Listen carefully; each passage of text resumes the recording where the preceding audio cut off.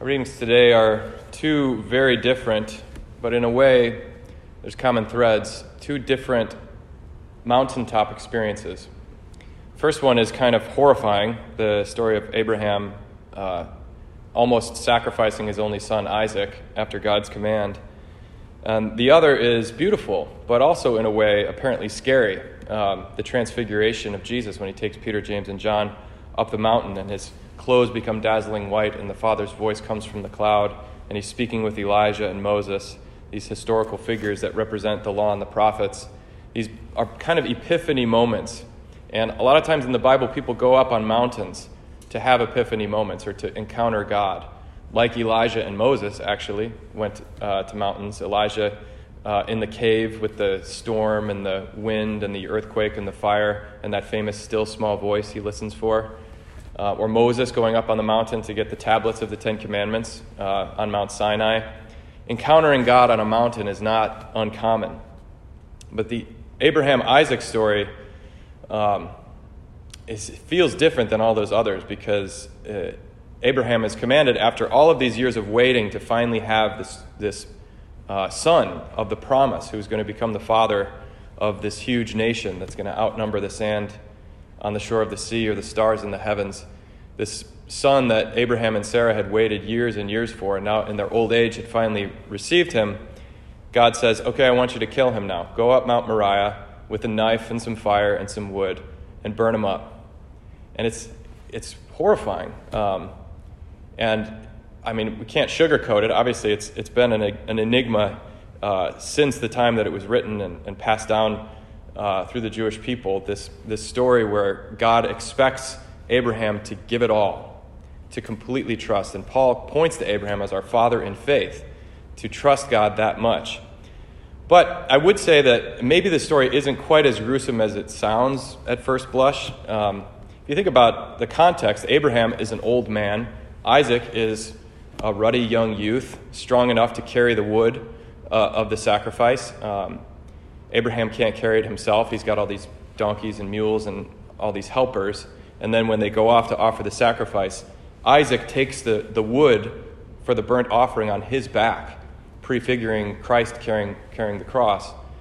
And it says that Abraham ties him up. Well, how could he have forced Isaac? Isaac, once he starts being tied up, he's like, okay, I guess I'm the sacrifice?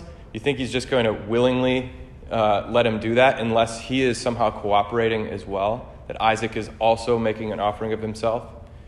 And then at the last moment when the angel stays the hand of Abraham and he says, no, look in the thicket, in the thorn bush, and you'll find a ram caught by its horns. That's the offering I want. But I've seen your trust, Abraham, and you will be rewarded.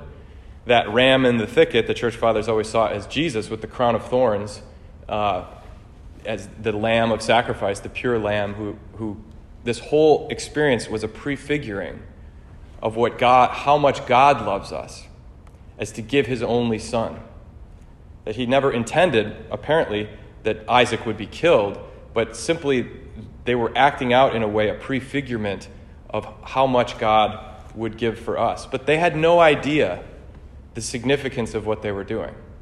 They simply trusted God, going on this instinct. In the Transfiguration, Peter and James and John see this beautiful experience. They go up and have a privileged glimpse into the life of Christ, this Jesus whom they've been following around for 3 years. And they've seen miracles. They've seen the multiplication of the fish and the loaves. They've seen people healed of sicknesses like leprosy and paralysis. But now they really see him. He becomes dazzling white. His divinity, in a way, shines through his humanity.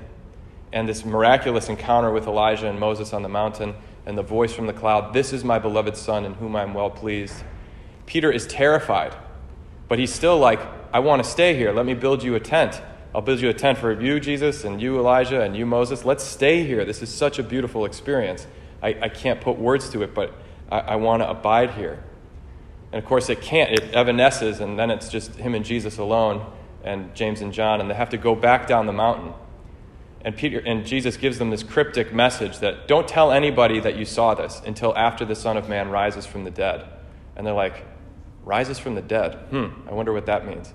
And shortly after, if you read in Mark, he talks about how the Son of Man must suffer, be handed over to sinners, and on the third day rise again. He's foreshadowing his suffering. But they don't get it. They don't understand the significance yet, and they don't know how hard the coming times will be. They're sort of fixated right now on this mountaintop high. So in a way, that they're two kind of sides of the same coin. They're opposite experiences. It's Abraham and Isaac kind of walking through the dark of God's will and not really understanding how this is going to work out. They're just in the darkness, just in the death. But all the while, we know that God has this plan and that this is somehow ingredient in his revealing of his love and his will for us. And the same with Peter, James, and John. They're caught up in the cloud of euphoria and ecstasy and saying, wow, I would do anything for you, Jesus. Look at you. You're amazing. But they have to come down from that mountain. They don't yet see how hard it will be. And this is, I think, emblematic of our human experience of the spiritual life. I don't know if you've ever felt this, that you just aren't getting the full picture. You don't see everything that's going on, and maybe you don't feel the way you used to feel, good or bad. You don't feel that same savor of doing God's will and loving him and praying and living the spiritual life, doing works of charity. Or you get the sense that, like, okay, I'm on a mountaintop experience, like I just did Seek or a retreat or something, and I would do anything for God, but then you come down the mountain and you're like, wait, it's not exactly the way I thought it would be. I've told this story before, but a big turning point for me in my life was when I was in seminary and I went on a retreat, and I had an experience like the Transfiguration of Jesus. And like he had been there in front of me all the time in the Eucharist, but now I could see him in a different way. And my first thought was, I could be happy as a priest. And it addressed all these fears in my heart that I didn't even realize were there, that I was trying to follow God's will for my life. But I had this doubt, I had this fear that like he wouldn't provide for me if I really trusted in him.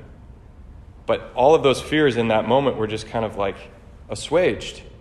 And I felt this trust that I could follow him, that if this is how good he is, if this is how much he loves me, then I can't fail in following him. But I also remember years later, I went back to the same place I did that retreat. And it was like in the same church, same time of night. I tried to go and find the same pew that I was sitting in to recreate that feeling. And of course, it didn't happen.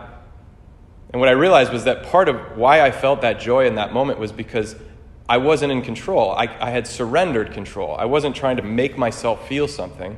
I was just putting myself in a place to be found by Jesus.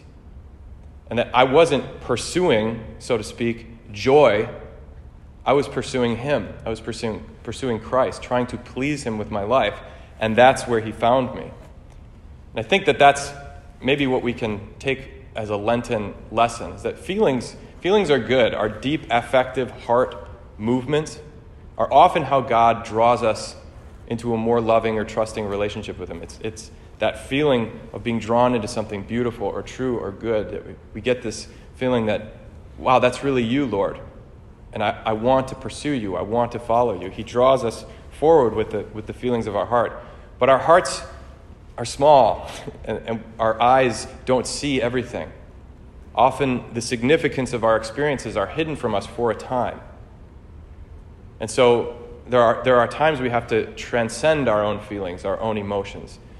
And I guess this is the point, that if you try to pursue joy for its own sake and every moment, and when you're not happy, you're like, why am I not happy? I got to go try to find something to make me happy. That's often when we get ourselves in trouble. It's when we feel that desolation, that distance from God, and we think, something's wrong, I got to do something to fix it, rather than entering into whatever God's plan is, whatever our Abraham Isaac moment is, or whatever our Son of Man is betrayed into the hands of sinners, that dark feeling of pursuing God and following him in spite of it not feeling right, going on into the resurrection, going on into that moment when God provides for us. If we're pursuing joy for its own sake, or happiness, a surface level of feeling comfort or peace, then we'll never truly have the abiding peace that God wants us to have.